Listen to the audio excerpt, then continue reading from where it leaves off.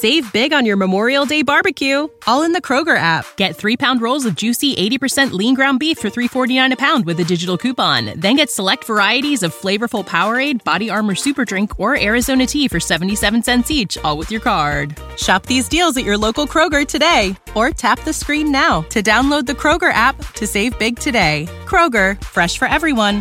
Prices and product availability subject to change. Restrictions apply. See site for details. Get ready, Ohio. FanDuel, America's #1 sports book, is coming to the Buckeye State. And to kick things off, you can get started with $100 in free bets as an early sign-up bonus. Plus, when you sign up today with promo code OhioFD, you'll be all set when FanDuel goes live in Ohio. Then you can bet on all your favorite teams in all your favorite sports with $100 in free bets. Just download FanDuel's top-rated sportsbook app. It's safe, secure, and super easy to use. Ohio, this is your chance to get in on the action. Join today with promo code OhioFD. Make every moment more with FanDuel, official sportsbook partner of the NFL. 21 or older and present in Ohio. Bonus issued in non-withdrawable free bets that expires 7 days after FanDuel accepts its first real money sports wager in Ohio, 1/1/23. Unique user identity verification required. Offer ends on the go live date. Restrictions apply. See terms at sportsbook.fanduel.com. Gambling problem? Call 1-800-GAMBLER.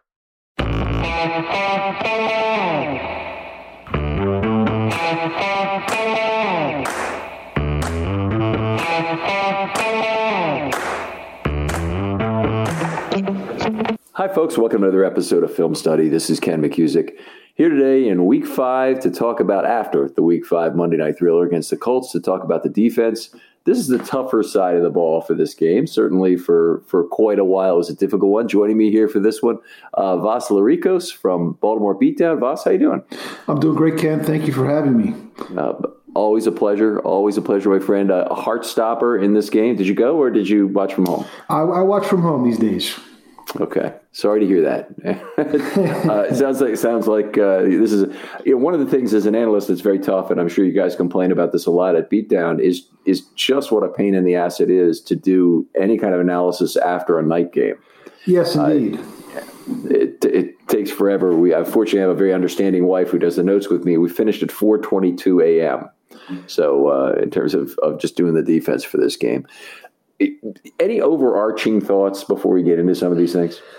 Well, I think the defense missed some of the players that are out right now. Certainly missed L.J. Fort, Deshaun Elliott, and Derek Wolfe. Hopefully will be returning at some point soon. It was a tough game, I thought, for the defense, but they did just enough, made a few plays here and there when they needed to give the offense what they needed to engineer the comeback. Yeah, really was a good game for the other team to have a lot of kicking problems.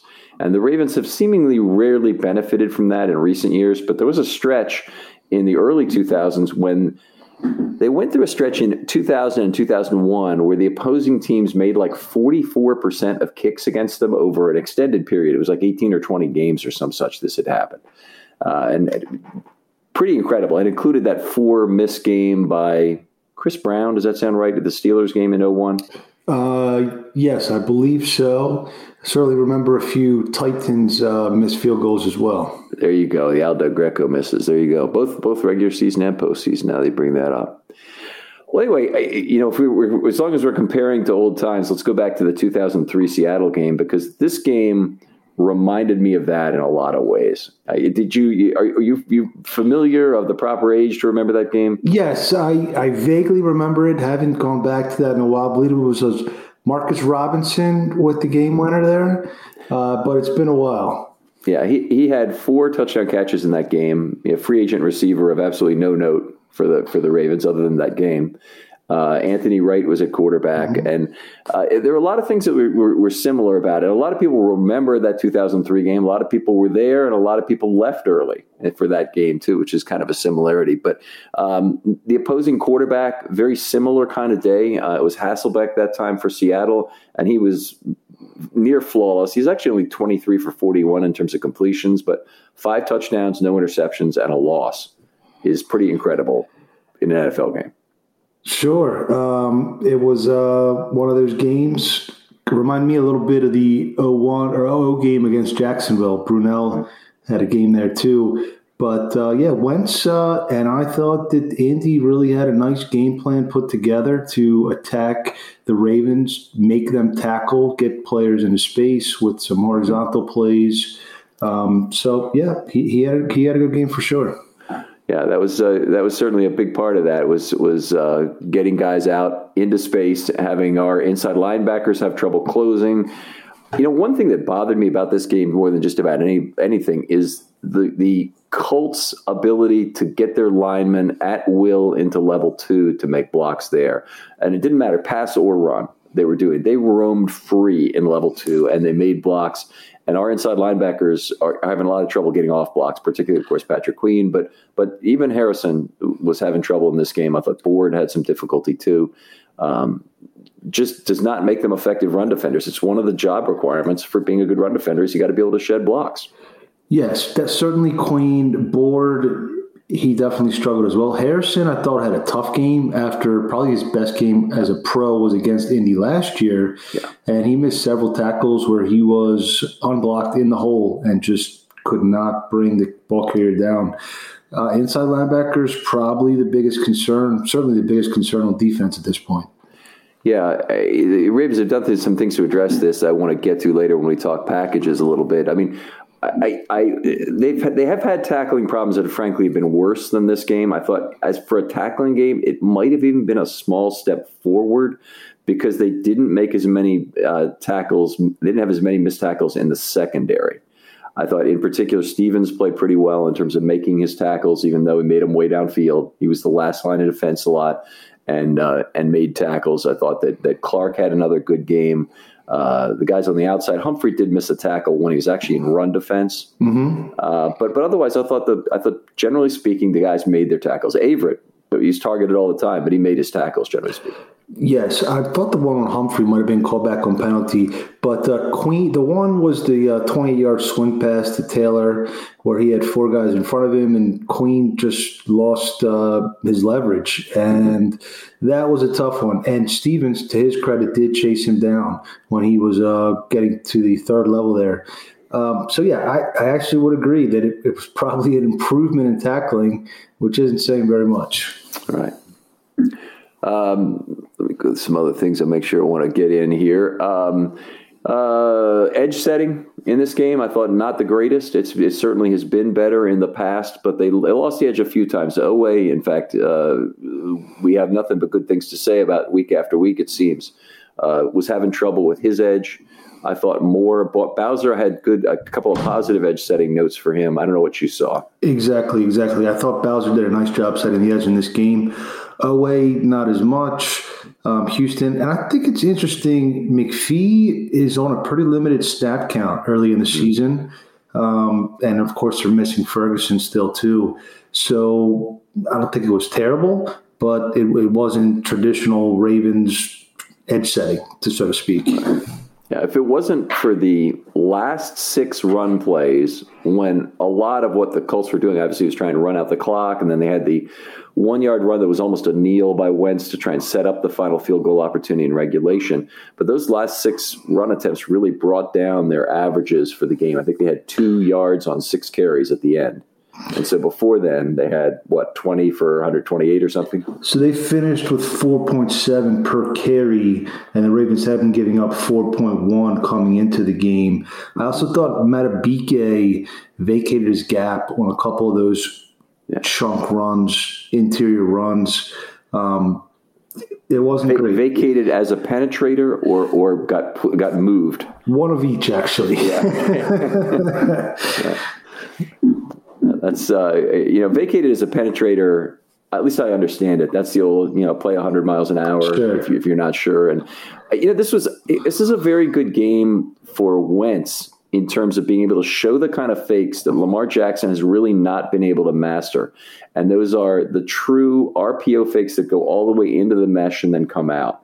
So Lamar had 2 in his first NFL game. He had 1 more, I think, in week 4 or 5 of that 2019 season. But the Ravens went through a season where they basically had a set of forward-facing fakes, I call them, where they, would hand check the ball to a running back, but not go all the way into the mesh. And even with sidecar now, Lamar really doesn't make use of that in the same way to go all the way to the mesh, pull it out, and then make a throw. I'd agree with that. And Wentz did some damage on some of those bootlegs as well. They really did. They had a nice game plan put together, and I think you have to give the Indianapolis some credit. They were missing 2 offensive linemen. Of course, Nelson, the All-Pro, and Smith, their right tackle, and their center, Kelly, missed a couple snaps there, I think, in the second quarter. So it wasn't great to have that kind of performance against a banged-up team, but Indy is a physical team, a smash-mouth running team. So hopefully they can get it locked up for coming up. Yeah, I mean, it's certainly hopefully the case, but the point I was making is that they were given over 6 yards a carry before those last 6, and that's where the game was really quote unquote decided. Then it became undecided again, but it was decided early on those bad runs. Let's go on. I want to talk packages here for a little bit. I need to go through my notes on this fairly quickly. The base package for the Ravens, the 3-2-2-4, the 3 defensive linemen, 2 outside linebackers, 2 inside linebackers, and then 4 in the secondary, was comically bad in this game. And they had it on at a variety of times. It's a little unusual, but they had it on for the 3rd and 15 play because the Colts looked a little heavy on that play on the very first drive. Went for 76 yards. Of course, that influenced the statistics, but even if you take that out, it's 8 plays for 71 yards they gave up, so still almost 9 yards a play. That's not acceptable for the base defense to be that lackluster in a game, obviously. It should be your best tackling defense. If you trust your inside linebackers to tackle, your defensive linemen should give you the ability to stuff the run a little bit better, and they just did not get it done. Whenever they looked a little bit large, they went to this base package, and the Ravens didn't really have an answer for run or pass in that situation. Yeah, certainly disappointing, especially with the home field crowd. And they had a couple snaps with 3 tight ends on the field. I noticed they were using Granson and obviously Doyle and Ali Cox, who had a pretty good game. I thought the inside backers and base weren't quite getting enough depth on their drops into the zones at some point as well. A lot of that, I think, is read-based, Voss. I agree completely. And a lot of that's read-based because Wentz at times in this game looked like Peyton Manning to me in terms of there were maybe not even 1, but 2 initial fakes before the pass was thrown. So he had his dance card all thing. I mean, the one perfect example was a drop back where he had a fake handoff on the straight ahead, a fake handoff on the orbital motion, I guess it was, orbit motion, and then he threw a pass out of that. And it took him a long time to set that up. I don't even remember if it was complete, honestly, but he also went into the mesh at times, and they lost track of the football. Frankly, the Ravens did, and they weren't able to make their reads properly. And an inside linebacker is probably the place that's hurting most. Although I think at times it looked like Tavon got caught out of position, and also Clark got caught out of position even doing that. And that's a quarterback really getting his job done, frankly, to be able to do that. Sure, and they're going to have to tighten it up. They're going to have to, because teams are going to continue to make them prove they can stop that kind of stuff. That's the bullseye from this point forward. Right. There's definitely things from this Colts game a lot of other teams are going to look at, no doubt about it. Continue on with packages. They went to the standard nickel 28 times. It's the common response to 11 and 12 personnel. 28 plays, 203 yards, 7.3 yards per play. Again, not what you want, but not by far the worst that they did in a package. They used this jumbo nickel again. Now, they used it a lot in 2019 where they would have, they had weakness in inside linebacker. They said, okay, in order to improve our run game, we kind of trust our safeties on run fits, but we'll still put in 3 down linemen. We'll put in 2 edge rushers who will be advantaged with the wider line in terms of getting that edge turned properly. And remember, that team had all those nose tackles, 4 nose tackles basically they had available to them. This team still, even with the injuries, I think the defensive line, you'd have to say, is a strength this year of who they are with Campbell playing so well. Sure. Anyway, they tried it in this game, 9 plays, 101 yards, 11.2 yards per play. So it didn't work. It was a problem with run and pass. So it wasn't one particular thing. So that was an issue there. It's just an alternative they use against 11 personnel sometimes. So they're not always showing the same front, and they're not super easy to game plan against in that way. Sure, that makes sense. And that would be Jimmy on the back end and Stevens kicking down, right? Yeah, that's exactly right. So it's kind of like a heavy nickel in this case also. So the big characteristic of it is there's 3 down linemen and 5 defensive backs, but the 5 defensive backs aren't the standard 5 defensive backs with Tavon that they normally have. It's Jimmy instead of Tavon. Mm-hmm. All right, 32 dime, they played a little bit more this year. Now, this is a package they haven't played since 2001 prior to this year. Not in any amount anyway. I'm not saying it's never happened, but it's been very unusual. And they played it a little bit. It's unusual to me that they would go to a package like this where they have 2 inside linebackers on the field and they give up either an outside linebacker or a defensive lineman to do so because of how weak the inside linebackers are on this team. But they played it now probably closing in on 15 times this year. They played it about 6 times in the opener and about 6 times in week 2, I want to say. So they're getting up close to 15 times if they're not there already. One play in this game for 15 yards. The play that was Q4, 13 seconds left when they ran the 15-yard pass. Mm-hmm. I guess you get a couple faster guys on the field to try and tackle and make sure they don't get the necessary yardage. Obviously, it didn't work. Nope. All right. We move on. 2 plays of rush dime. Won't get into this too much. 3 outside linebackers on the field, 2 defensive linemen, and 6 defensive backs. What I do like about the rush dime is you get your inside linebackers off the field. And so the Ravens, having that weakness, have to look to packages. And the rush dime and the race car dime were 2 ways they had to do it. Get their dime defense on the field with 5 combined outside linebackers / defensive linemen. And they did that 16 times. Results were lukewarm with rush dime, 2 plays for 18 yards, but with race car dime, and it's almost impossible to find a good split for the Ravens in this game. 14 plays, 37 yards, 2.6 yards per play when they yanked their offensive or their 2 inside linebackers off the field. So if you put those 2 together, it's 16 plays for 55. So it's still 3.5 yards a play roughly. And in a game like this where they gave up, 8 yards a play or whatever it was, I mean, that's fantastic. A lot of chunk plays they gave up in this game. 1, 2, 3, 4, 5, 6, 7, 8 plays of 20 or more, including a 72 or 76 of 42. So this is predominantly, correct me if I'm wrong, it's Campbell as the defensive lineman, and then McPhee is playing like a 4 tech or 3 or 4, and then you have Owe and Houston on the outside, and Bowser's kind of off the line hunting. Yeah, they had. That's what they did in this game. Is this race car dime? They had Bowser off the line. They play him inside and they play him outside because he's obviously a very flexible chess piece for them. But it makes all kinds of sense that you wouldn't screw around anymore with Queen. If your best coverage linebacker is Bowser, then go ahead and drop him off ball. I like the flexibility. The pass rush suffers from not having another guy on the field who can help you out in level 2, but on the other hand, it's just the inside linebackers are killing this team. Agreed. And as much as they send safety blitzes and slot blitzes, then you can still generate some pressure off the edge without a Patrick Queen on the field. Right. All right. Well, some interesting things to do there. Let's move on to the pass rush here. Numbers were up, generally speaking. Deception, very modest in this game. I want to go through a little bit of these numbers here because there's some strange stuff.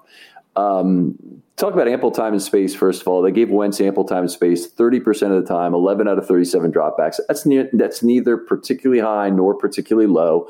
He manufactured some of that himself. You mentioned boot plays, but other plays where misdirection kept the Ravens a little bit frozen, I think was effective in buying him some time.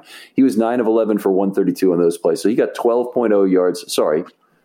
Yeah, I've got that wrong. So I've got to fix that in my article. 12.0 yards per play when he had ample time and space.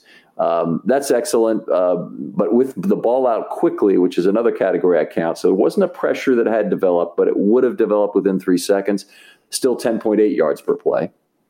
So that's, certain. I'm sorry, 10.1. And then even when he was pressured, he threw for 9.6 yards per play even after you deduct for the sacks. So that's a hell of a game. It sure is. And I thought the pressure wasn't necessarily as consistent as you would hope. Most of the time it was timely, but there were receivers running open. So that's what are you going to do? You can't. Coverage dictates whether it's going to work or not most of the time. Yeah. You saw the first sack by Tavon, and I guess it was the second sack of the game after Oweh got the first one, right? Well, it doesn't matter. The order doesn't really matter. But anyway, he blitzed off the slot. Wentz really did not see the hot read was Pittman there. I think it was Pittman. I was actually having trouble reading that off the screen, whether it was Pittman or Campbell, but I think it was Pittman. I think it was Pittman. Okay, so it was either 1 or 11. It's actually a little fuzzy. So, but anyway, it's he did not turn left to make his initial read there, so he didn't catch the hot Young coming off hot off that left slot, and that ended up being a very fast sack, which was fortunate because Pittman was uncovered at that point. It would have been a nice play for them. But the Ravens in general were doing the Colts a favor to blitz in this game, particularly from off ball. And, a lot of that ends up leading to numbers, but I'll just go through this real quickly. When the Ravens rushed 3, they had 1 play for 5 yards. Okay, that's what you expect. When they rushed 4, 21 plays for 193 yards, 9.2 per play. When they rushed 5, 11 plays for 119. That's 10.8 per play. And then when they rushed 6 or more, they rushed 7 once, 4 plays for 73 yards. So Wentz was very good at reading hot, making the controlled pass he needed to make in this game to get out of some difficulty. And that burned the Ravens for quite a while in this game. And in fact, despite it, they blitzed more in the second half than they did in the first, meaning they brought numbers and they brought off-ball blitzes. Yes, I think Clark had made a nice tackle for loss on a blitz off the edge, and then Queen had his tackle for loss was an A-gap run blitz, but it wasn't. It wasn't crazy deceptive like you said. I guess they dropped. I saw a few where they dropped Oweh. But it wasn't something they were going to throw at a quarterback that's unprepared. And Wentz was dialed in. He really was. Yeah. So you mentioned Oweh there for a second, and I didn't think do too much to try and do was really try and screw up the timing on the patterns, and particularly when he's doing ball in the mesh, ball out, and he's got his back turned to the field on some of this play action stuff. He needs that timing to be about right in order to do that. If he has to reacquire the field and start reading at that point, he's way behind schedule. So what I was wondering is, would it have been the guy who to me they had 2 guys that were really burning the Ravens pretty brutally. Obviously, one was Pittman. Mm-hmm. And so if they could have jammed him when he's in the slot, that would have been nice. But the other guy who was burning was Mo Alley-Cox. Mm-hmm. And if they could have found a way to jam him off the line of scrimmage, I think it might have been worth a little bit of Oweh's effort to try and do that, the way that they got a little bit of mistiming from Kelce. Agreed completely. And maybe that's one of I think Jimmy Smith would have been if you could bring him down, but they can't afford to at this point. Yeah, they really needed him on the back end, didn't they? I mean, he's one of the guys who understand what's going on. And even though Stevens had a pretty good game as a tackler, he didn't show up on the back end in many brackets as I'm watching the game. So it's not like he's being a really impactful single high that way. Right. The one I remember, he hit a hole shot where he was a back end, but Averett was didn't get enough depth on that one. One of the completions Averett allowed. Okay, so it was that a cover 3 play where he was on the back end and yes. Averett had to actually go back to the play? Yeah. That was a good spot in the zone. All right, so why don't we go to our normal thing, and we're going to have a good amount of time for the mailbag, which I'm happy about this with you tonight, Voss. So we'll get to that at the end. But sure. Individual player discussions. Who would you like to talk about?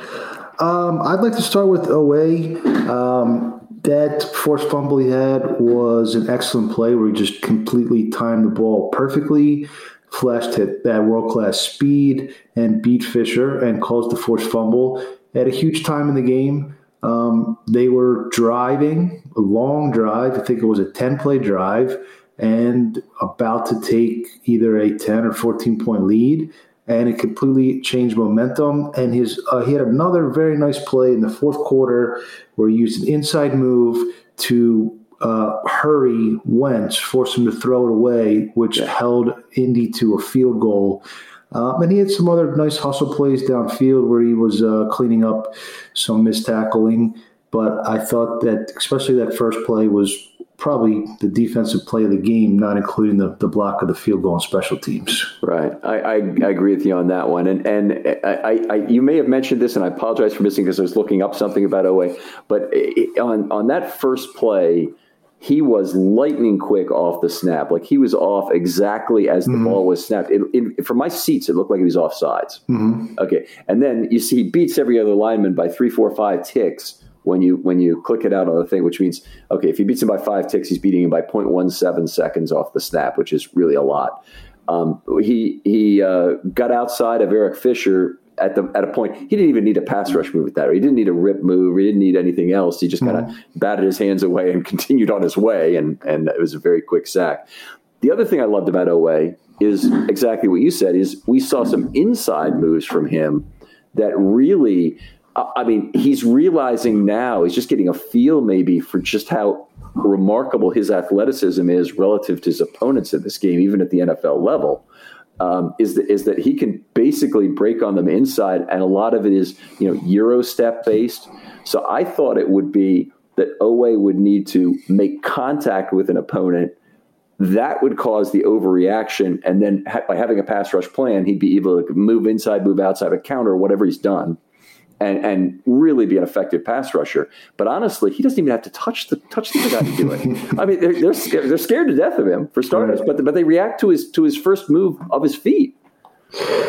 Yeah, they're just scratching the surface, but it's good to see him continuing. I saw the one stunt that I noticed was he crashed inside and Campbell looped around him. So they're really just starting to unlock the box and I can't wait to see it. I mean, he really does have the makings of a cornerstone player for this franchise. Right. It looks that way to me too. And honestly, I'm very impressed with who he is as a rookie with 3 sacks in 5 games and all the other things he's done. I mean, he's the team's probably the team's best pass rusher, unless you want to say Campbell is. I don't think Houston is as good as him, honestly, right now, though Houston's been pretty darn good.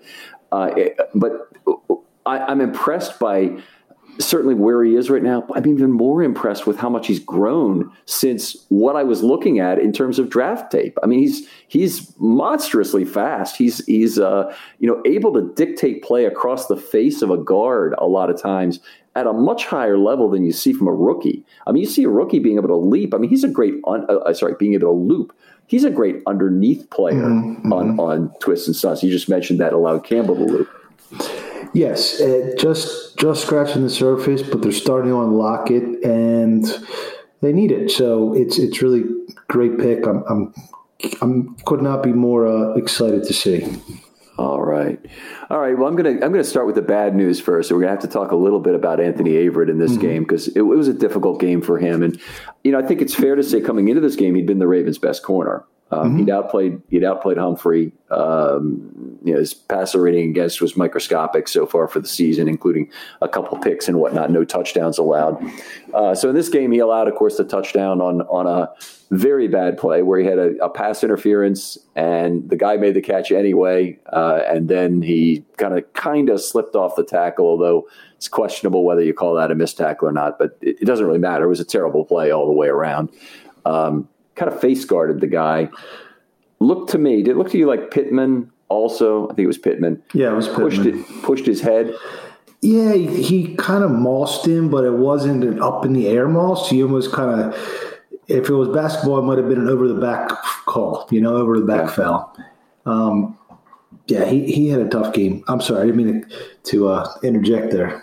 No, it's fine. It's supposed to be natural back and forth. I'm the one who's more likely to have these long 19-point diatribes, especially as compared to you, Voss. I have other people where we have to worry about this both ways, but with you, it's me that needs to worry about it. Very good. But we'll say the behind the scenes things is Voss and I are looking at each other, but we don't share this video. But if I'm making a 19-point manifesto and you want to interject, just put your finger up. You got it. Let it go. There you go. All right. But the problems to me for Averett, and I've got them detailed in the article out on filmstudybaltimore.com, were at the top of the route. He was consistently falling for whatever they were selling. And so they sold single moves, and then at times they sold double moves. Campbell had a really impressive, I think it was Campbell, had a really impressive inside-outside move on him late in the game, Q4 039 for that last, the first play on that drive that went for 23 yards. But he got whatever they were selling, he was buying at the top of the route. So he was being forced to turn in the wrong direction pretty regularly. And that's how you get picked on a lot. And he's been such a good boundary corner, guy who can hug with anybody right up the line, force that guy out of bounds the way Jimmy Smith or Ike Taylor would do. But he has that in space. He's not the same guy, and I think we just saw it. And I'm afraid that every other team in the NFL just saw it too. Yes, I think he allowed 10 catches on 12 targets for 190 yards, so that's a tough game, and they were just pounding him down that left sideline. The potentially maybe a bright spot, if I recall, he had a similarly difficult game week 3 of last year against Arizona when he was first pressed into action before, and then he went down with an injury, and then he came back, and he really came on. In this game, I think if Elliott was healthy, they probably would have given Jimmy that assignment after Averett was struggling to that extent. So we'll see how he plays out. I do think he may be able to rebound, but as you said, he was just he was falling for like you said, right at the top of the stem there. He could not keep up, and in zone or man or zone, he had a tough game, a very tough game. Yeah. Well, it's he's been through the wars at this point. He hasn't been a starter for a long period of time, but he's been a pretty good player off and on. He's certainly shown all the flashes, including this year. Him recovering to a good percentage of what he was already is a big part of this Ravens defense being better than they were on Monday night. Yes, you can't have a weakness there and then also try to cover up your weakness in the interior, the middle of the field between the safeties and the linebackers. It's too much. You need, the defense is predicated on cover corners. It really is. So you need that. Again, though, you do have Jimmy waiting in the wings potentially when he can possibly return to a more of a cornerback role. Right. This is unfortunate that I think Averett cost himself some money with this game, but we'll see how it ends up playing out. The Ravens, I think, are the way he had played early in the season, were probably very unlikely to be able to sign him. It was something that if they really wanted to do it, they'd have had to invest during this off season and make him a deal that would have been a nice divisible benefit deal to get him signed early, secure for say 3 extra years beyond the end of this year.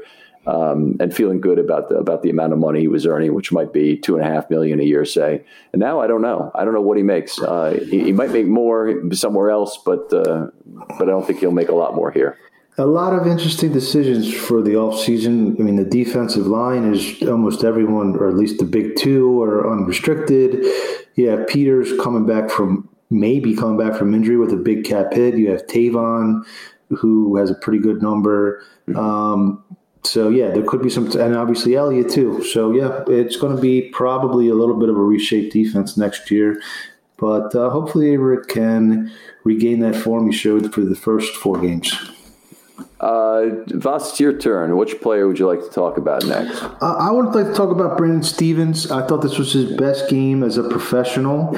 He played a full snap share, which he hadn't done to date.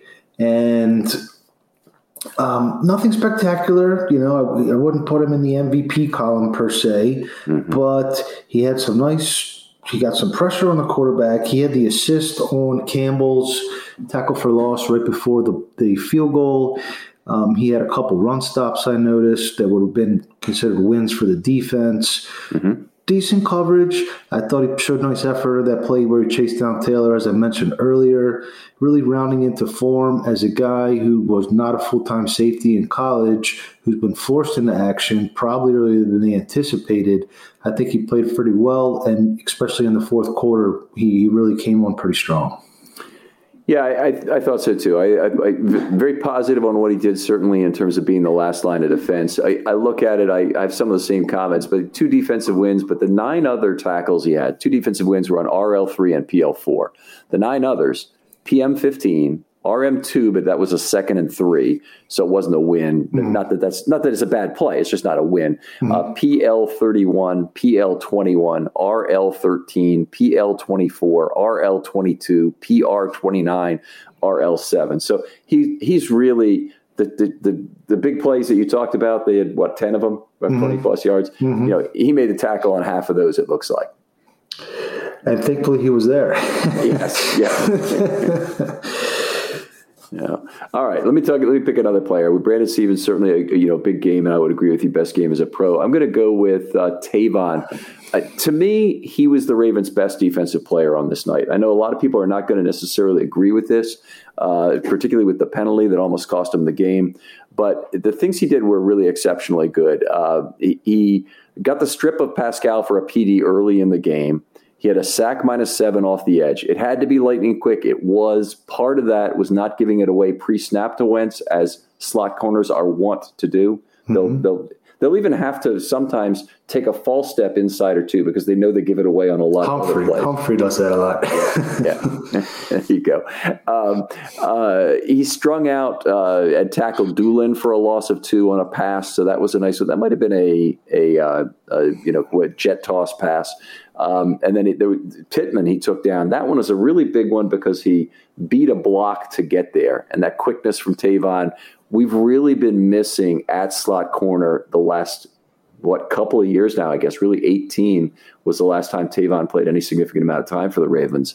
And, I was very skeptical about his ability. Now I'm really wondering, how do they restructure to get him signed again? He can't make $9 million next year, whatever the number is. It's a big hit cap hit.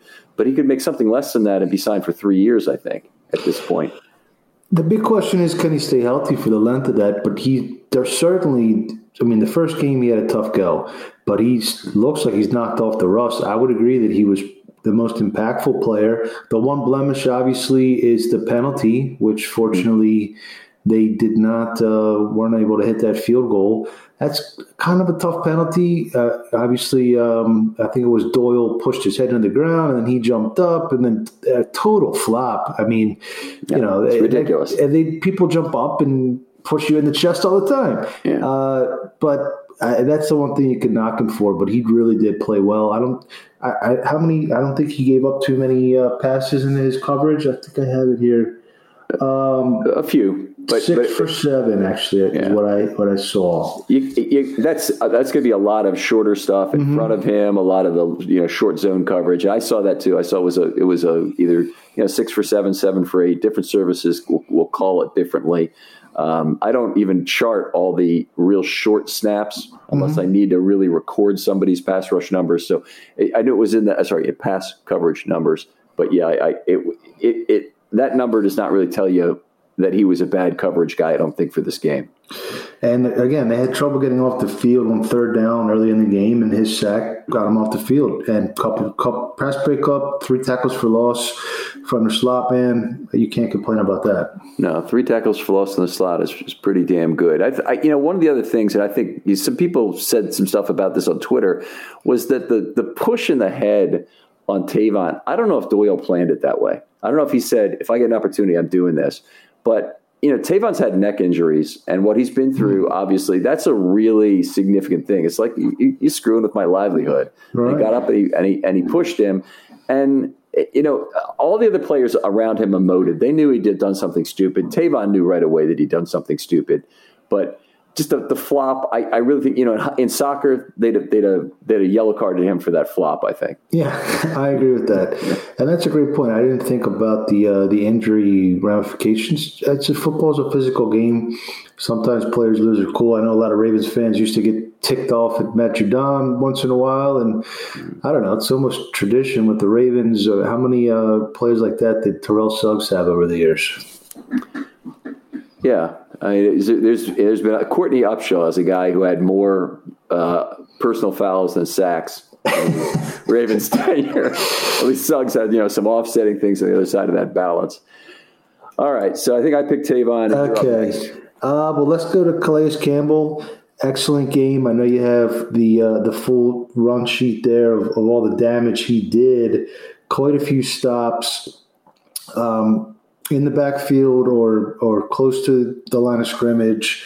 Put some good pressure on, especially from the interior. And, of course, probably the play of the game with the blocked field goal. He knifed past Glowinski, got his arm up. I think the ball hit him in the forearm. He didn't even need his hand.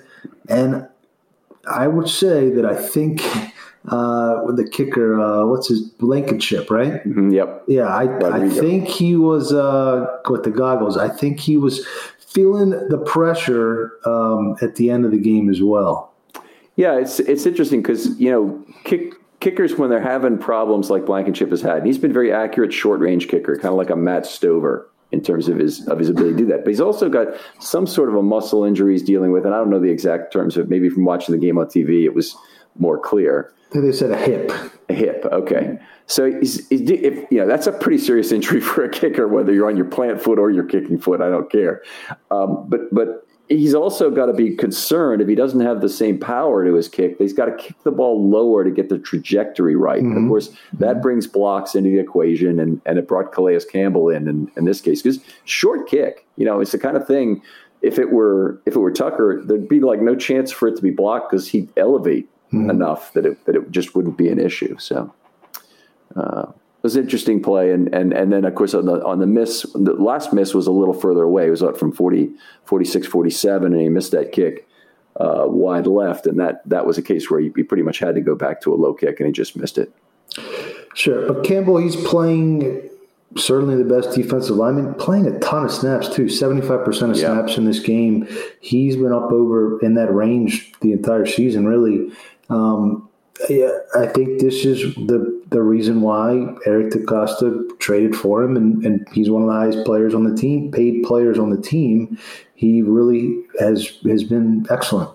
Yeah, he's headed for a Pro Bowl for certain. I mean, honestly, if they considered him the same way, and he kind of hurts himself because he does everything well, run defense, pass defense, but he still plays special teams and blocks kicks. Mm-hmm. But he probably could be all pro. The 5 years, and you mentioned this, but the 5 years before he came to Baltimore, he played every single year between 77 and 80% of snaps. That is such a thin landing strip. I mean, you got to be 42nd Airborne to hit that, spot. That's just an unbelievably tight window of snaps played, and he still is playing a little bit less right now. Last year, of course, he played a lot less due to the injuries. But if he can play anywhere near this much, I mean, he'll be very valuable. Surely. All right. So you said Calais Campbell. We could talk about Jimmy Smith.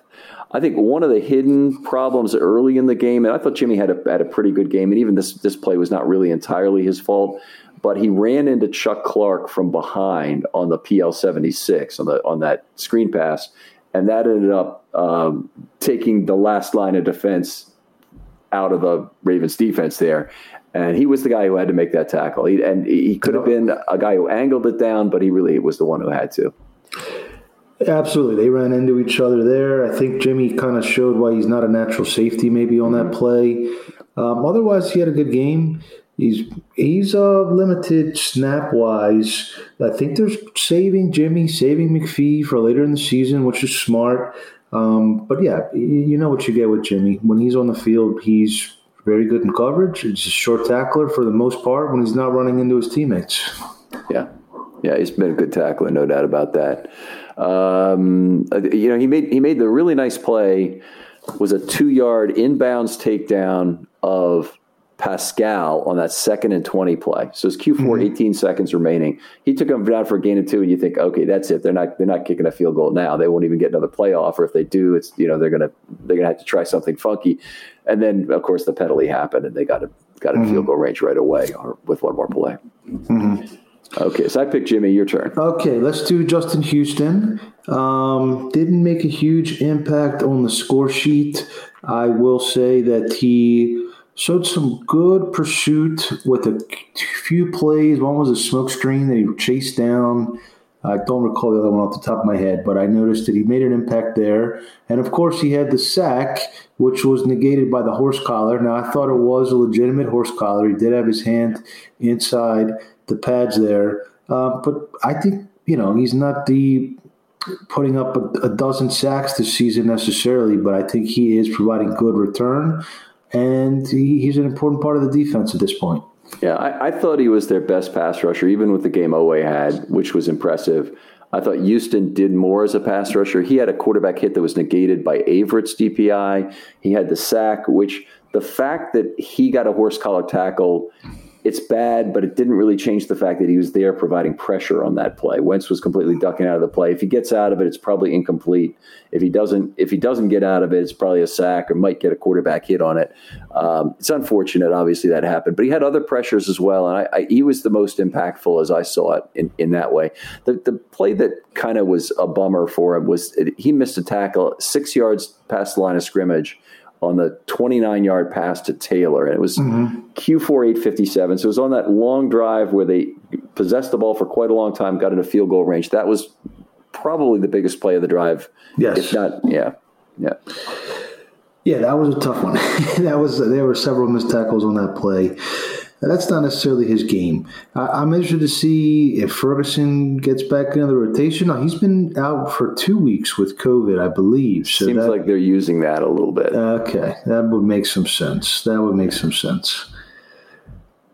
So, I mean, a couple of things are going on. One is he's not paid for his COVID time. So he's got any sort of symptoms, they're going to say another week off if they don't really need to use him.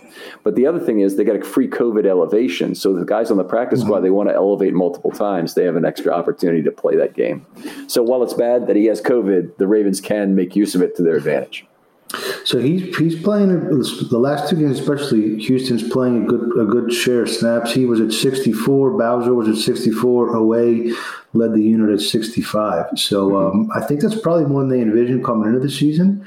But a little bit shorthanded right now. So for a guy that age, I think if he plays that many snaps and he makes a good impact, getting some pressures, it's a good game. Okay, so the numbers you just quoted are percentages because the actual snaps. Okay, I'm sorry. Yeah, that would make sense. That's okay. But that's okay. I mean, that's like perfect. Is about if you're an outside linebacker and you get 40 snaps from your good guys like Bowser and Oweh, that's perfect, and that's what they got. They got, I guess, 39 from Houston, which is, to me, that's a lot of snaps. Even 28 from McPhee is more than he had been playing. Agreed. So they're getting a decent amount of play. Well, Indy had some long drives. They weren't necessarily time-consuming because there were some chunk plays in there, but they had, I think, 3 double-digit play drives, at least, if not 4. They had 63 snaps, so they were probably about the league average for a game. So as much as it seemed like Indianapolis had the ball the whole time, Indianapolis had 2-play scoring drive, and they had, a couple other shorter drives as well that were scoring drives, unfortunately. So. Right. All right. Well, I'll tell you what. You want to name MVPs while we do this, and we'll hit the mailbag? Well, real quick, I just wanted to give Chuck Clark a hat tip. Oh, sure. I thought he made a nice play on that tackle for loss. And then the interception on the 2-point conversion wasn't a superstar Clark game like he's been playing some of these games, but in a game that goes overtime, stopping a 2-point conversion matters. He is such a critical player for this Ravens team, and they are so lucky they got it figured out between 2019 and now to get him the green dot and what that really meant for this team. Get rid of Earl Thomas. Honestly, they're fortunate they were able. The Tony Jefferson injury, as terrible as this is to say, was kind of fortunate for the Ravens that it paved the way for Chuck Clark. Yeah, it created an opportunity for him, and then he took the green dot and he's never looked back. He's Wally pipped everybody else that's been in there at safety for the Ravens, and he's part of the plan going forward. I think any way you look at it. Yep, agreed. MVP? Right. Yeah, MVP. Who is your number 3 guy? Number 3, I will go with Oweh. Okay, Fair enough.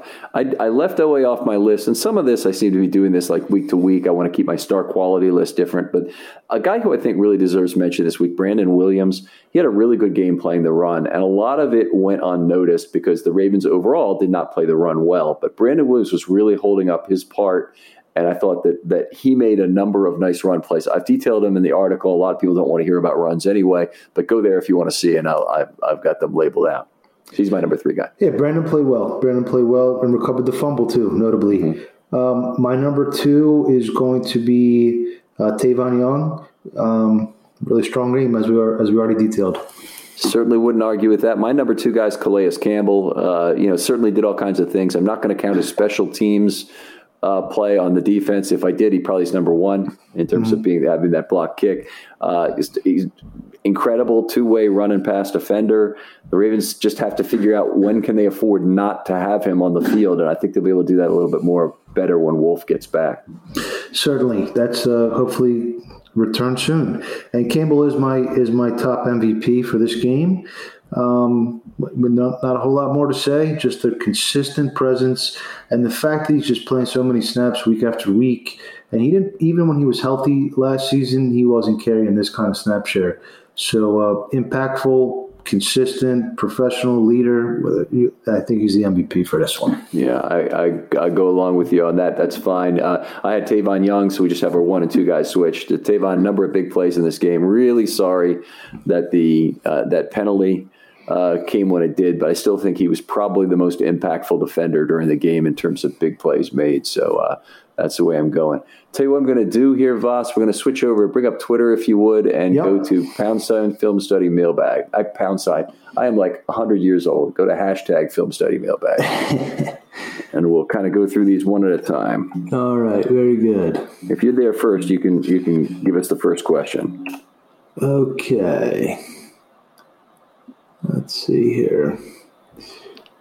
Ken, I don't know. This is from Ravens fan 86. I don't understand the Ravens defense and how they are playing. They returned a majority of the unit. What am I missing between not covering a screen pass on 3rd and 15, giving up 400 yards to Wentz, to allowing the Colts running backs to run all over them? So let's pick one thing out of this and try and address, because I think the screen passes are something that have bothered me this year, and edge setters are where that begins. Your edge setter really has to have great recognition skills, and I think Bowser still has it. I think Matt Judon had it, and so they had guys last year on both edges who could do it. Houston is a savvy player, but he's not as quick. And he's probably more focused on the pass rush than on really trying to find that screen performer. Yes, and Bowser notably did not diagnose the screen, or I guess he tried to get his hands up on that big one. Didn't quite make it there. It's also, obviously, inside linebackers diagnosing the play and getting there. So, and, of course, Deshaun Elliott, I think he probably would have made that tackle. Yeah, that's a great point. Is the inside linebackers, they're playing downhill from that. If these guys can only play downhill, and we already know, I mean, I basically say every week that these guys have no idea what's going on behind them in pass coverage. If it goes between level 2 and level 3, it's like they just, I don't know, became invisible or whatever once they go to level 3. They can't figure it out from route concepts off the line of scrimmage. So you got to be a good downhill player, which means just kind of mirror that running back a little better when he swings out of the backfield. Sure. I mean, it's just, it's fairly football 101-ish in terms of what needs to be done. Sure. All right, I go to another question from Brad McGowan. It says, it seems this Ravens defense is objectively one of the worst performing thus far in Ravens history. Aside from the middle linebackers underwhelming, why do you feel that is? Secondary has been okay aside from Averett this week. Line and outside linebacker solid. Thoughts? So I think you basically have it correct. I mean, they're obviously dealing with a ton of injuries, so I don't want to limit that anyway. The Wolf injury is very serious. The extra injuries at safety have prevented them from playing dime in some circumstances in a way I'm not happy about. I think they'd be more aggressive about doing it if they really had 4 safeties and not 3 that they trusted, including Jimmy. So anyway, I want to see more of that. I want to see more flexibility of package. But part of what they've lost is pass rush flexibility.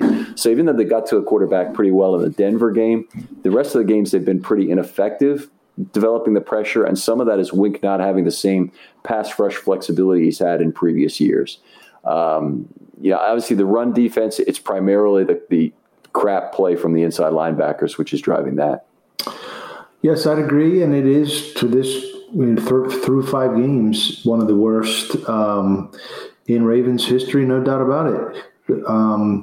They lost a lot of guys. They lost Matt Judon, who was a two-way player. Marcus Peters, the loss of Marcus Peters cannot be understated. Out of all the at least season-ending variety injuries, not including Ronnie Stanley, hopefully he can come back, Peters is a huge loss, the biggest one, in my opinion, of all of those, and a little bit short at safety, just the way the depth chart shook out. And then you lose Fort, so you kind of had that triangle in the middle of the field there, and you really wish you had another guy you could rely on, either at inside linebacker or safety. Mm-hmm. Yeah, do you feel like they should be able to find that guy, go get that guy right now off the street? Because, Fort was a street guy. He was a mid guy. And Bynes is just too old at this point. I thought he played pretty well 2 years ago. I really did. Yeah, he played very well. Yeah, so you'd think so. Inside linebacker, they did it 2 years ago, right? They found both Bynes and Ford off the street. I'm sure DeCosta's working on it. Let me give you one related question here, since I'm looking at it right now. Taylor Lyons asks, is it fair to put any of the blame on poor inside linebacker play on Rob Ryan? And if so, how much? I think it's probably fair to put some percentage of it on Rob Ryan. He was brought in to bring the second-year players, Queen and Harrison, along, and they haven't developed. In fact, in some ways, they may have regressed a little bit. How much? I have no idea. I don't know how to answer that part of it. Yeah, I definitely put some on him. I also think the Ravens really decided they had something with Chris Board that they liked more than I did. Now, I'm not saying the guy doesn't have some value. He's a good, great special teams player, had a great year last year for the Ravens. But honestly, he's not a great inside linebacker defensively, and you really can't get away with just being fast there. Mm-hmm. We already know that with Queen, but also Board just does not really have good instincts for coverage either. Or he's a decent tackler. He last year had a terrible year tackling, but the rest of his career has actually been pretty good. It's just he's a guy who I think they thought more of him than I did, and for half the price of what he's making this year, they could have had a vet min guy. You're right. That contract seemed a little bit rich to me. I thought he was not the greatest player, not the most consistent player last season. A little bit undersized, converted safety. And the problem is none of their inside linebackers specialize in coverage. They're all pretty good coming downhill, coming up, shooting up the A-gap, but dropping back, they're not. This next question ties into that as well. Inside linebacker is the hot button topic right here. Yeah. From Diet Woke with Line. With the decent play from the rushers and abysmal play inside, is it time to try Tyus Bowser at middle linebacker? They sort of have in this last game. They played him off ball, and they play a zero inside linebacker package now a fairly significant portion of the time, 16 snaps in this one. And a lot of those had Bowser off ball, standing up, trying to make use of his coverage in some way that they're really not getting from the inside linebackers. Yeah, I think it's worth, obviously not in base, but in certain packages, I think it does make some sense. He was even front 43 Sam in college. So he's not been strictly a defensive end edge kind of guy. So I think that especially, and also his coverage ability, which we were just talking about. So unfortunately, Bowser's had his own problems with tackling this year, but in certain packages, I think it's worthwhile. Yeah, Bowser had a real good coming out game last week, but yeah, I agree. I'm going to try and avoid another inside linebacker question and see if I can get to anything else. If I say no, screen defense, we talked about that a little bit already, so I'm not going to go on that. Okay, here's a good one. On a bleak night for the D, I thought Stevens looked like a bright spot who took a step forward. He got to spots fast to stop worse gains, and a safety just needs one more step to stop catches before they happen. What did you guys see? I thought he did well. As we talked about. Spotsfest, for the most part, I mean, he's still coming along, right? He was a running back turned into hybrid cornerback safety in his 5th professional game. But yeah, a useful piece, certainly as a dime and as jumbo nickel going forward. Yeah, I think they're going to need to get him to specialize on position a little bit more at some point, and maybe it's next year if Elliott moves on. But they need a guy who, if he is drafted to be the free safety, let's make him the free safety, because there's free safety things that he's not really doing right now. He's not really bracketing on plays very effectively or very often. And as a single high, those opportunities should come up once in a while. Even if he's kind of late getting there, you see him getting the picture late, but on a boundary play, you should see him in the picture more than I think we have on some plays where he's the second defender there to help out the corner. So, I think really honestly, in his case, it's all about specialization. It's all about taking up that back end full time and, allowing Clark to get back to where his roots are as the dime back when the dime is being played, coming up and playing that weak side linebacker role when that 6th defensive back is on the field. Yes, 100%. That's where he's best for several reasons, whether it's man coverage on the tight ends or blitzing, and obviously for the communication as well. And I do think that was one thing that I didn't quite understand in training camp was why were they cross-training the young DB so much, where on the offensive line they kind of let the players, for the most part, pick a position and master it. So I would like to see Stevens specialized, as you said. Yeah. Chip Rose, the second one's about linebacker. So was Averett's night as bad as it looked, and why did it happen? I think we hit on some of this already, and to me, it's moving the receiver a little bit closer. So I divide up the field into 5 spots, or 5 vertical strips, I'll call it. If you're outside the numbers, that's a 1. If you're between the numbers and the left hash, a 2. Between the hashes, a 3.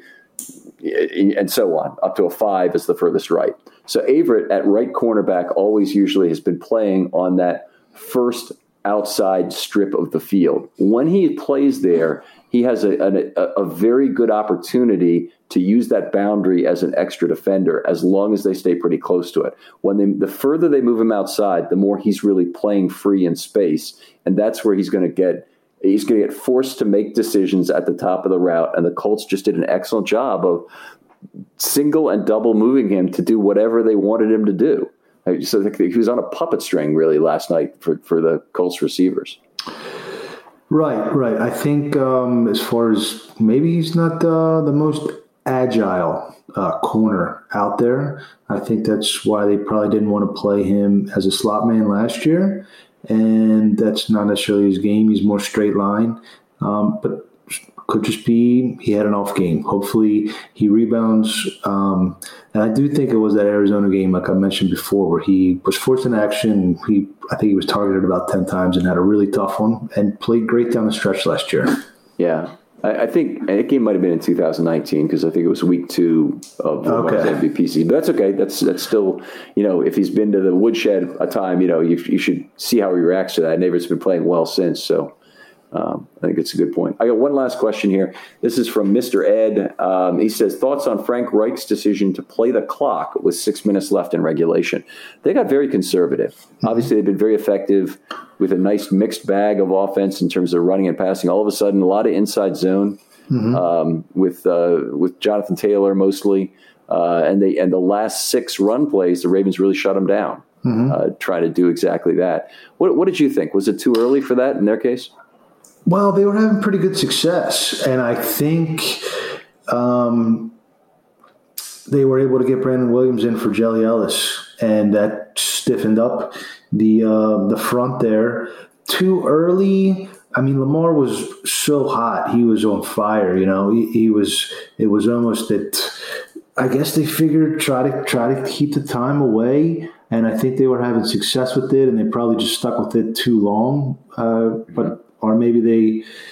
But fortunately for the Ravens, I think the coverage also improved on the last couple drives where they weren't getting beaten so badly. Yeah, there was one other factor there, is that I think the Colts really expected to make that field goal. Obviously, the one that's blocked by Campbell. They were at short range already, so they figured they had it. So they wanted to run as much clock as they could, then make it a two-score game. And if you're the Colts, I'm not sure that's not your best chance to win that game. It's just to play for it, to burn as much clock and as many timeouts as you possibly can. Then the Ravens only got one chance at it. They only scored with 39 seconds left. They probably could have scored a little earlier because they putzed around the goal line a little bit themselves. But they the Colts did a pretty good job. If they had made that kick, I don't think the Ravens had been able to come back in the game. They'd had to collect an onside kick to do it. Right. No question. They only had one timeout, 2 left at that point. I think Harbaugh was saving 1 if he needed it. It all worked out. One of those sleeping with the angels kind of games. All right, outstanding. Good job. Good trip through the mailbag. I appreciate you doing that with me, Vas. Always a pleasure, of course, to have you on this show. Tell folks where they can talk football with you and they can find your work.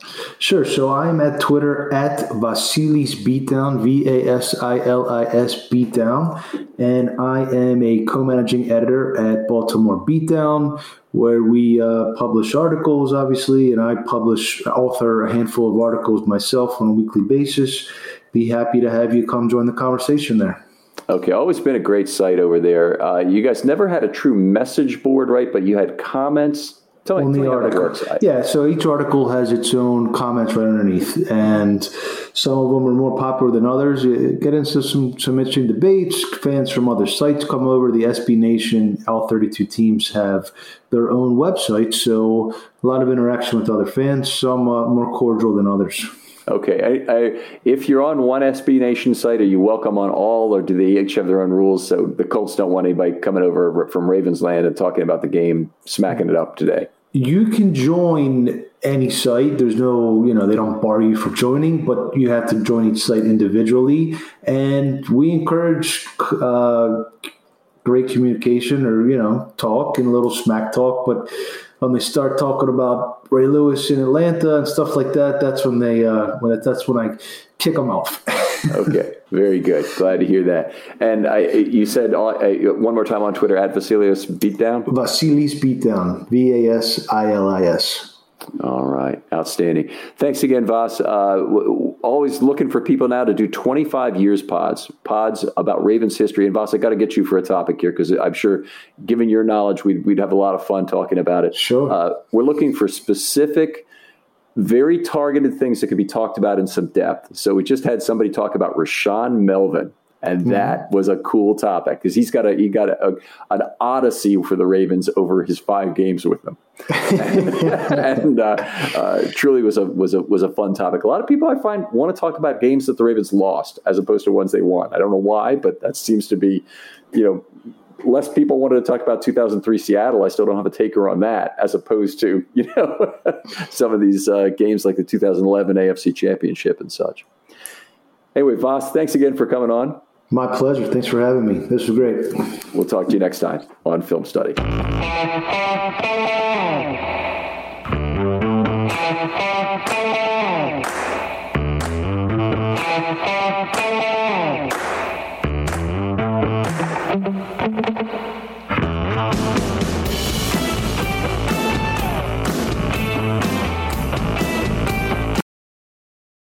Save big on your Memorial Day barbecue, all in the Kroger app. Get 3-pound rolls of juicy 80% lean ground beef for $3.49 a pound with a digital coupon. Then get select varieties of flavorful Powerade, Body Armor Super Drink, or Arizona tea for 77 cents each, all with your card. Shop these deals at your local Kroger today, or tap the screen now to download the Kroger app to save big today. Kroger, fresh for everyone.